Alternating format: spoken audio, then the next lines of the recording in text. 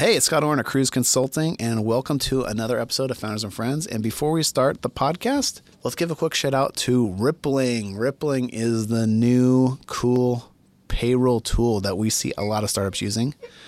Rippling is great for your traditional HR and payroll. They integrate very nicely. But guess what? They did another thing. They integrate into your IT infrastructure.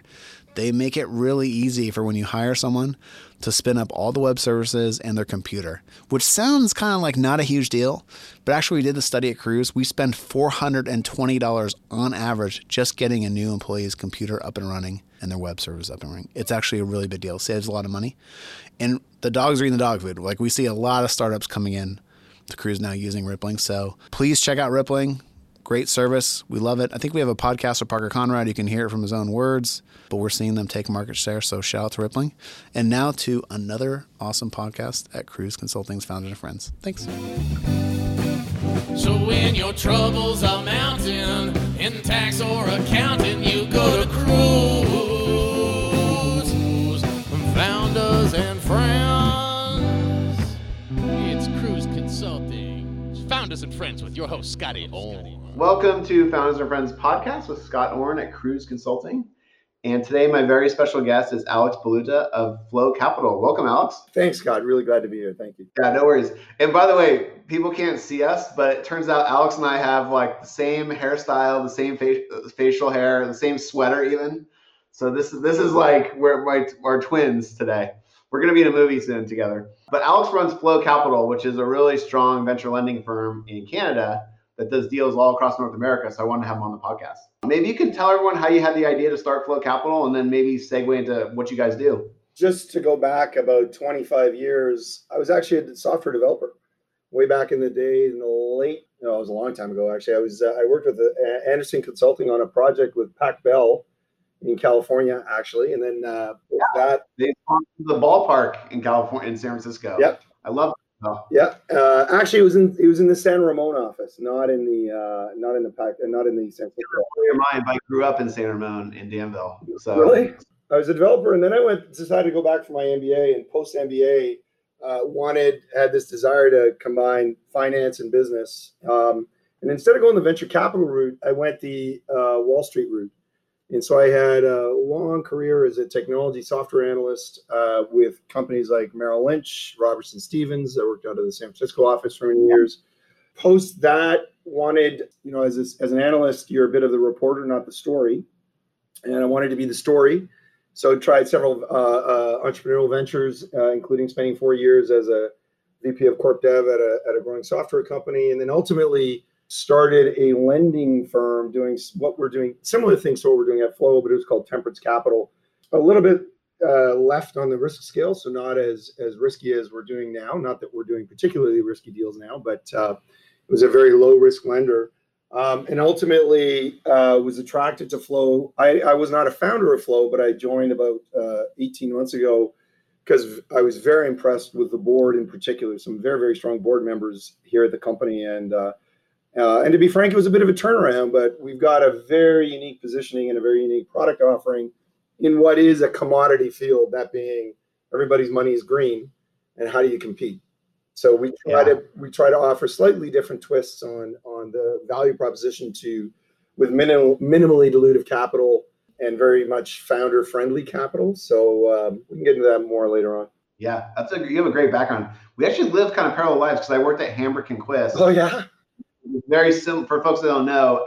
Hambrick and Quist and Robbie Stevens and Alex Brown and I'm forgetting Montgomery Securities were kind of the four horsemen of IPOs and M&A for tech. Yeah, in the 90s. Yeah, late 90s and post 2001, all of them. I think H&Q is still around, but they all pretty much disappeared. Yeah, H&Q thank God Dan Case sold H&Q to Chase. He sold it, I think, 1 month before the market peaked in 2000 or 2000. It was 2000. Right. So he saved a lot of jobs by selling the company then. For the younger folks in the audience, that was Internet 1.0. Yeah. It was crazy.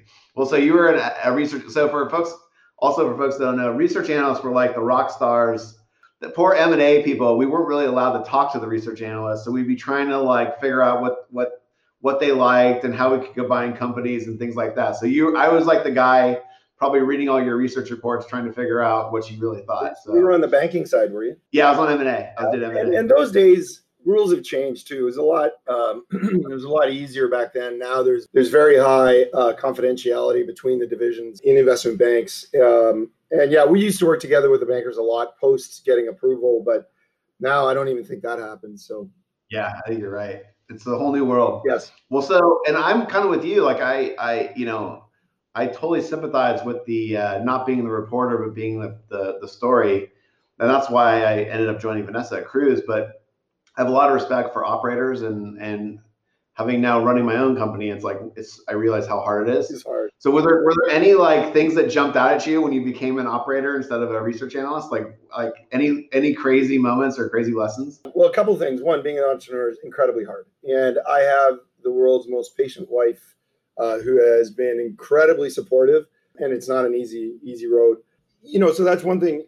But I went into to a company as a senior officer thinking that there was going to be all these aha moments. And actually, the only real aha moment was I learned who I didn't want to be, as opposed to who I wanted to be. And it was really about how to treat people, and how where incentive, where motivation comes from, and how internally driven that is, and how you don't need to be for lack of a better word, a hard ass to get the best out of people. Yeah. And so that was my big, not that I was that kind of a person, but I just made sure I didn't want to be that kind of a person. And you can attract more flies with sugar, I suppose, than you can with vinegar type thing. Also, if you're a real hard ass, the corporate culture can get screwed up, and it becomes a self-reinforcing thing. Yeah. And so I totally agree with you. Like that's the people side of it was what was the big aha moment for me was like, oh wow, this is very different.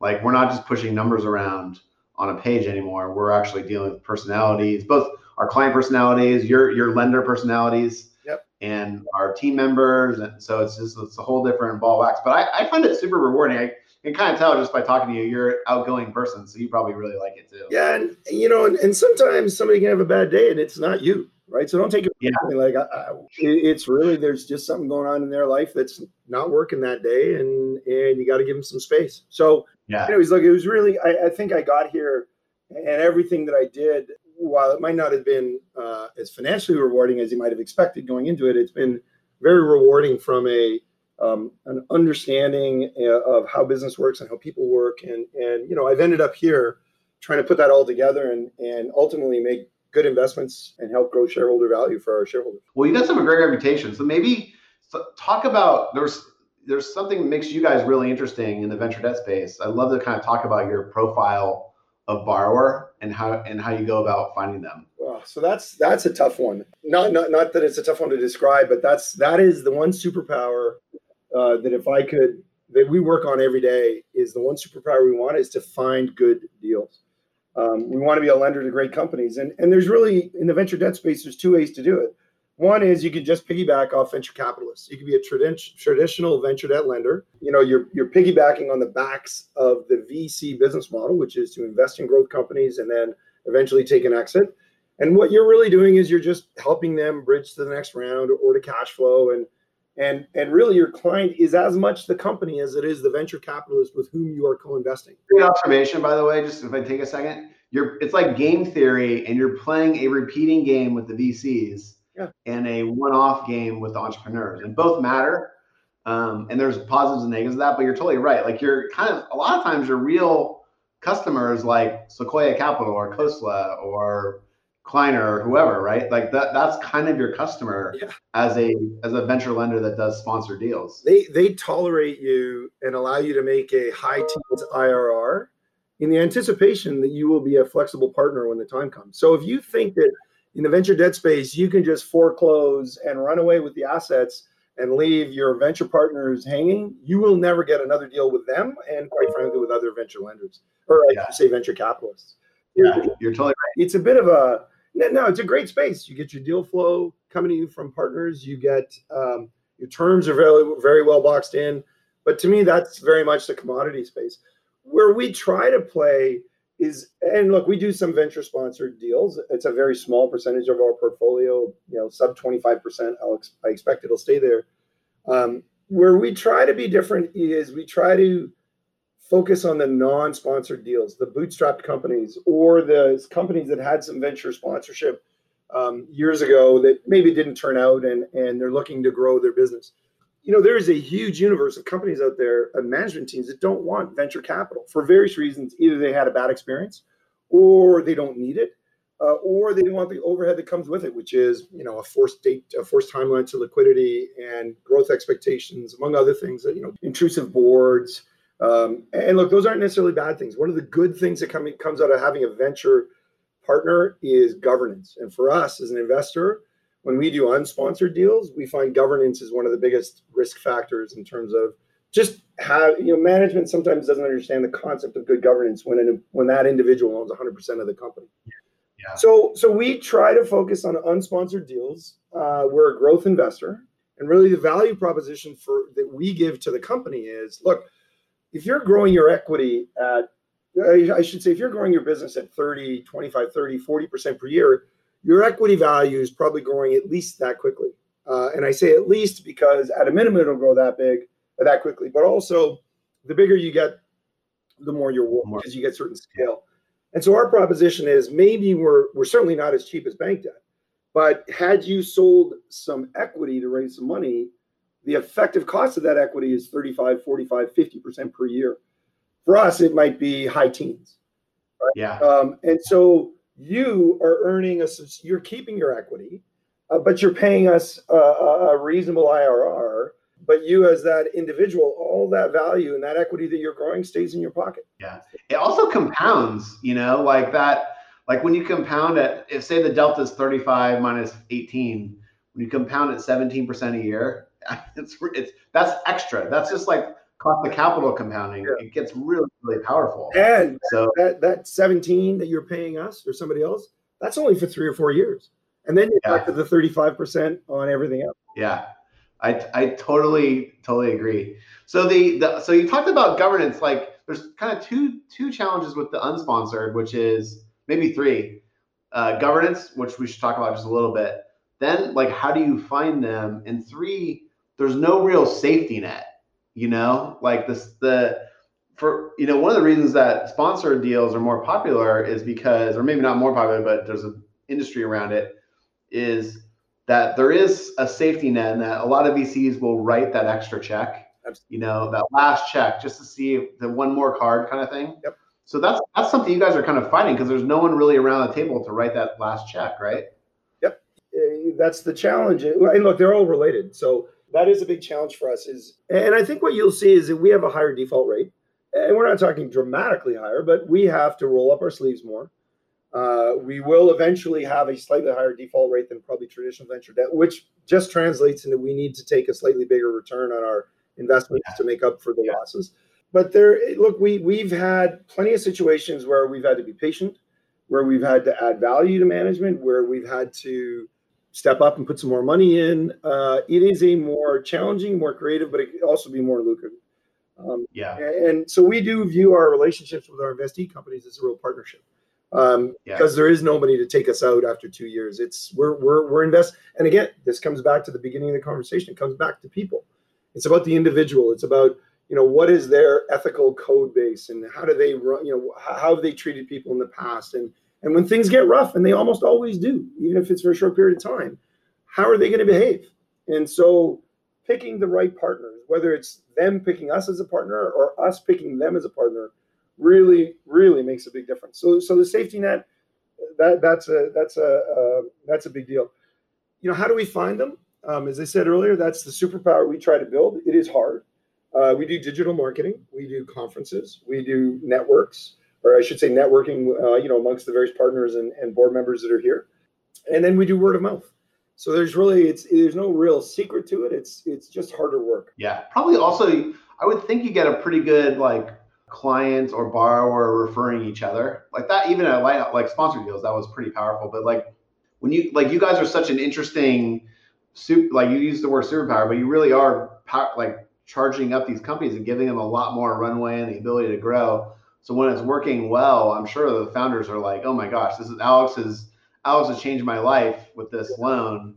here's some other founders that you should be talking to. We've got some testimonials on our website and others that we just haven't had an opportunity to put up there yet. But we've got management teams saying you are the best capital we've ever taken. We're not the cheapest, but it's worked for them in terms of giving them the additional capital to achieve their objectives, grow their business. It can be very rewarding to see them succeed and us succeed alongside with them. You also use the word when you're describing it, the word investment, which I 100% agree with, because I think sometimes people think if you're doing a loan, it's just like a loan and you're automatically going to get that money back. But really, I think the way you look at it sounds like is like it's almost like it's your blood, sweat, and tears and your capital going to this company too, and you're a partner and you're along for the ride for better or worse, you know. And I think that's actually a really healthy mentality. So if you're a startup or a company, you want your lender to be thinking that way, not just like as a, you know, someone who's just a source of capital. You want someone who's really invested in the company's growth in the long term. 100%. You know, you can look at us two ways. We're either expensive debt, and certainly relative to a bank, we're very expensive debt, or we're cheap equity. And we don't often use that positioning, but in many ways, we are very much a cheap equity in terms of the value proposition that the company gets out of partnering with us. But yeah, it's a partnership. It's we only succeed. Look, we only succeed if they succeed. There is very rarely, we've done over 50 deals, almost 100 million in investments. There's just very rarely the case where you can liquidate a company for asset value and get ourselves whole. It just doesn't happen. That's a great misconception to dive into, where sometimes at Lighthouse, people would say that to me, like, oh, you're going to get your money back no matter what. And I'd be like, no.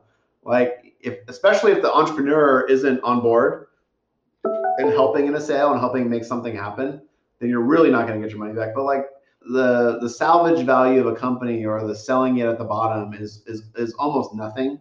So it really is. That's why I think the investor mentality is so important from a lender. Like, you have to be able to work with the companies and preserve the enterprise value so that there's something there to get bought. And a lot of times what we used to do was incentivize the management team to come along for the ride and give them a pretty big % of the proceeds if it was a downside situation. Yeah, you know, like, we want them to be vested. You're 100% right. When management has nothing left, they have zero incentive to cooperate with any kind of a salvage operation. And so, you know, haircuts, restructuring cap tables, you know, finding good partners to help them out of a difficult situation. Those are all things that we have to be really good at. We can't just say to our equity partner, hey, look, it's time for you to take us out. We're going to go on to the next deal. That's not how it works. So it very much is a partnership. It's a long term. We want to make sure we're getting into a relationship with good, solid people. You know, and we also look at the fundamentals of the business. You know, it's got to have a good profile. It's got to have a pathway to cash flow positive, or at least cash flow visibility. We're not afraid of investing in companies that are losing money at the current time, especially if we can see the trajectory. So we do very deep due diligence, just like a venture capital investor would. It's just that we take most of our return. The fundamental difference is equity will wait till some exit many years down the road. We take some of our return on an ongoing basis. So there is that. You need to pay. You have to be able to pay real cash flow along the way. And look, if we're making a 15% interest rate, for example, 3 years in, we've returned 45% of our capital. Right? That's a different value proposition and risk profile than an equity investor who is waiting for a 10x in 5 years. Yep. Do you guys do warrants, or what's your compensation structure? Like your return profile, like how do you generate return? So look, we'll do 3 types of loans or investments. One is kind of squarely in a traditional venture debt space, which is, you know, a modest interest rate and small warrant coverage, but it starts amortizing pretty much month 1, maybe month 5, maybe month 6. And it's a 2 or 3 year term loan. That's the simplest type of structure and also the cheapest for our investee companies or partners. The little bit further to the right in terms of our risk, but in terms of flexibility for the company, is a bullet loan. And that'll be 3, 4, or 5 year bullet. It'll be interest only. There might be a small amount of PIK. So maybe it's 15 in cash pay and 2% PIK, or 14 in 3, or whatever the number is. Then a slightly higher sliver of warrants.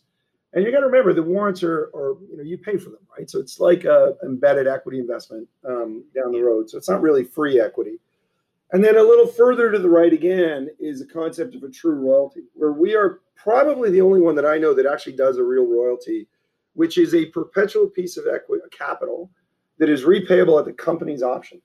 So hypothetically, we give a company $1 million, they'll pay us a minimum interest rate or a royalty rate, whichever is greater. So it'll be, let's say it's the equivalent of 15% interest or 1.5% of sales, whichever is greater in that particular month. And we'll take some warrants, and we will take a buyout premium, meaning that instead of having a 4-year bullet or a 3-year amortizing loan, you keep that money for as long as you want it. So you never have to worry about a pending due date on the loan. And that's incredible. You pay it out.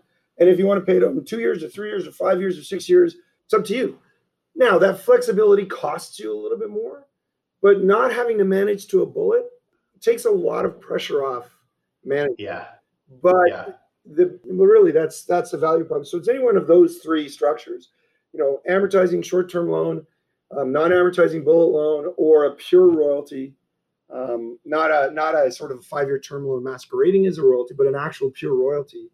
And each of them represents slightly different risk and return profiles, and each of them has different flexibility components in terms of for the investee partner that we invest in. For folks, just for background, first of all, a 4 or 5 year bullet loan is incredibly friendly to entrepreneurs. I mean, that's as good, that's as good as it gets. And then the royalty-based financing is even better, in terms of flexibility. I mean, that's really incredible that you guys do that. And I'm sure it's hard. I'm sure it's challenging. Yeah. But the entrepreneur, that's incredibly valuable, because that flexibility, for just having worked in the business, that flexibility is incredibly valuable. Because we kind of went over the amortizing loan very quickly, but amortizing loan basically means you're paying back principal immediately or very quickly, kind of like a mortgage. Yep. So your cash outflow is pretty big. So the way I used to model it, I think at Lighthouse we would hit all of our cash would be returned at month 24 or 28 or something like that. Yep. On a loan. Yep. Entrepreneur, you don't really get to use the money that long. So you can only make investments that have a really short payback period. Whereas with a bullet loan, a 4 or 5 year bullet, you can make long-term investments and really grow the business, and you don't have to be freaked out that you need to get paid back on that investment in a year, So I really like what you guys are doing. Yeah, we're kind of a bespoke investor that uses a debt type structure, but we can tailor it to their needs. So we've seen companies that, they've have heavy cash flow requirements in the first 12 months. And so we'll tone down the amount that we take in those first 12 months and then tone it up in the latter months. But when it works, we've had companies that have generated $50 million in equity value over a 3.5 year period. Now, in a royalty, we take a little bit more. We're a little bit more like equity, but we don't take, the 10x upside. We may take a 3x upside. Oh, yeah. Right. But we've had entrepreneurs who've generated a tremendous amount of equity value for themselves using this flexible structure. We participated to a much lesser degree than equity, but we participate a little bit. Yeah, that's great, and it's great for your investors too. What kind of industries do you go after? Is it tech, or what's your target markets? Yeah, great question. We love ARR, recurring revenue, as most venture investors do these days. So I think 60% of our portfolio today, maybe 70, is technology based. As I said at the beginning of the call, I have a technology background. Many of the members of my board have a technology background. Many of my partners here have technology backgrounds. So we're very comfortable in tech. But we've done food services. We've done pure services, engineering, consulting companies. We're open-minded because good entrepreneurs don't just exist in technology. They're all over the place. And key criteria that we look for is a bit of a track record and growth. Our money becomes too expensive. And it doesn't matter the industry. We're just too expensive if you're growing at 5%. It doesn't make sense. We're not afraid of asset-light businesses, as most technology companies are. But you have to have a growth profile in order for everybody, both us and you, to win when we make an investment of our. Yeah, that makes total sense. And then, Alex, where does your capital come from? Who are your investors? Sure. Well, we're a bit unique in that we're a public company, actually. So we started as a pure royalty investor. We've now broadened that to, as I described earlier, amortizing and non-amortizing, but we still really focus on that royalty piece. The challenge, if you want to be a real royalty investor, is you have an unlimited duration in your investment. So you can now match your capital with your investments. And biggest problem in our industry is a mismatch between the liquidity in your investments and the duration of the money that you receive from investment. Yeah. If you get that mismatch, you're dead. You have to pay the debt back, like your investors or your lenders back, before your customers are paying you back. That's the duration mismatch. Exactly. And so if your lenders if the people who've given you money want their money back in 5 years, but you're not going to get liquidity for 7, you're in trouble. Yeah. Same problem with our companies, frankly. So we started, the company started as a public entity. And so if you think of equity, the investors in our company who've invested equity, they're permanent capital. So that's given us a capital base that we can make permanent investments with. Now, it turns out that most of our investments are bought out within 4 years anyways, 4 to 5 years. But we then leverage that equity that we have. We've had debentures that we always made our payments and fully repaid. We've got some creative LP structures that we're using, but the fundamental base of our capital base is public equity. Wow, that's really good. Do you pay a dividend, or how do you compensate those investors? No, and part of that is, again, the uncertainty of cash flows related to, we have certainty of cash flow, but there can still be some uncertainty. So we may pay a dividend in the future when we have more scale. We did in the past. Right now, we don't. And to be honest, if I can invest and get a high teens return on a regular basis, you'll get more appreciation in the capital growth, the equity growth in my company, than you would by me paying you a 4% dividend. Yeah, and I asked that question because it's a real trade-off. Because like a lot of the publicly traded BDCs that do lending do pay a dividend, but you're right, they're kind of like the robbing Peter to pay Paul. Like they could be reinvesting that money at a much higher interest rate, right, and compounding faster. So it's a little bit of like, it's an interesting question, because like some investors, like my dad likes to invest in high dividend stocks. So he's the kind of person, he's old, so he wants that.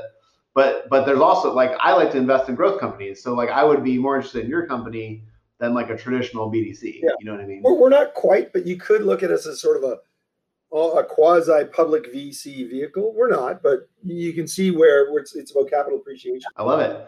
And then in terms of like your spread in where you do investments, like you guys are headquartered, I think, in Canada, but you do a lot of stuff in the US too, right? Yeah. In fact, we've got 60% of our portfolio is US based across all states, not all states, but east to west, north to south. We do a lot of companies in Canada, obviously. But again, good entrepreneurs will come from. In fact, we've got a fantastic investment in the UK. A couple of our deals right now are from the UK.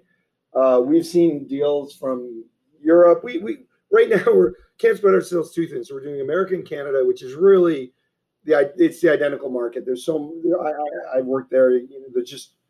There's no difference between our economies or what drives our companies. We've gone to the UK. We're very comfortable there.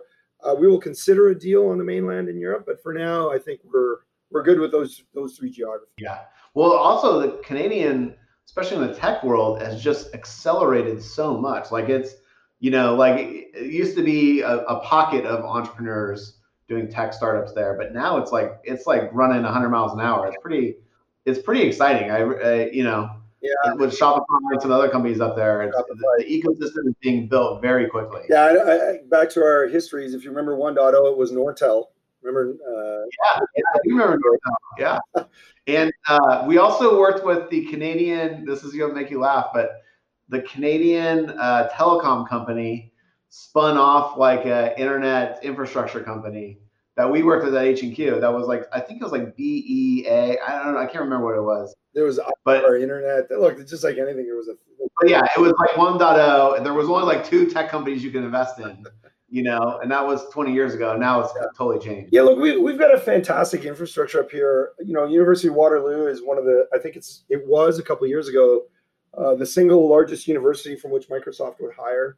Wow. Same with Amazon, same with other, so we have some really great education system. We have, it's hard not to, look, almost all internet eats all businesses. We're seeing that all the time. And so, we have a great entrepreneurial spirit. We have some really great incentives in terms of some research R&D tax credits that can be put to good use. So The one thing maybe that's the difference between Canadian and American entrepreneurs is Canadian entrepreneurs are a little bit more conservative. That would be the one. They're not, the fail fast mentality makes sense in certain instances, but hey, we'll get there. Just give me a bit of extra time is also a good way to grow a company. Yeah, we're going to grow at 30, not 100, but we'll get there. Yeah, that's kind of hard. I mean, that's how we run Cruise Consulting. So, I totally get that. Well, this has been amazing. You have a great value prop. You know what you're doing. Maybe you can tell everyone how to find you and Flow Capital and how to reach out. Yeah, sure. Thanks very much. Alex at flowcap.com. Love to hear from anybody, any entrepreneurs out there who are looking for founder-friendly, minimally dilutive capital. Partners on the deal flow side. Love, if you have a friend or a client, maybe you're a lawyer or an accountant that has a company that could benefit from our type of capital. Flowcap.com is our website. So, standard, we actually have we have a Twitter account, we're on LinkedIn, and, we're trying to build up our, there's a lot of resources that are available on our website for entrepreneurs to help understand the difference between cost of capital or types of some of the bugaboos that you should, and in fact, I think you're great at this about highlighting things that you should look at in term sheets and what some of the big important things are and aren't. So, the standard places. That's awesome. Well, Alex, thanks so much for coming on. Really appreciate it and look forward to working with you. And also, people should definitely check you out. Scott, you're doing a great service by having this podcast. We really appreciate the opportunity. Thanks, man. I appreciate it. So when your troubles are mounting in tax or accounting, you go to Cruise. Founders and friends.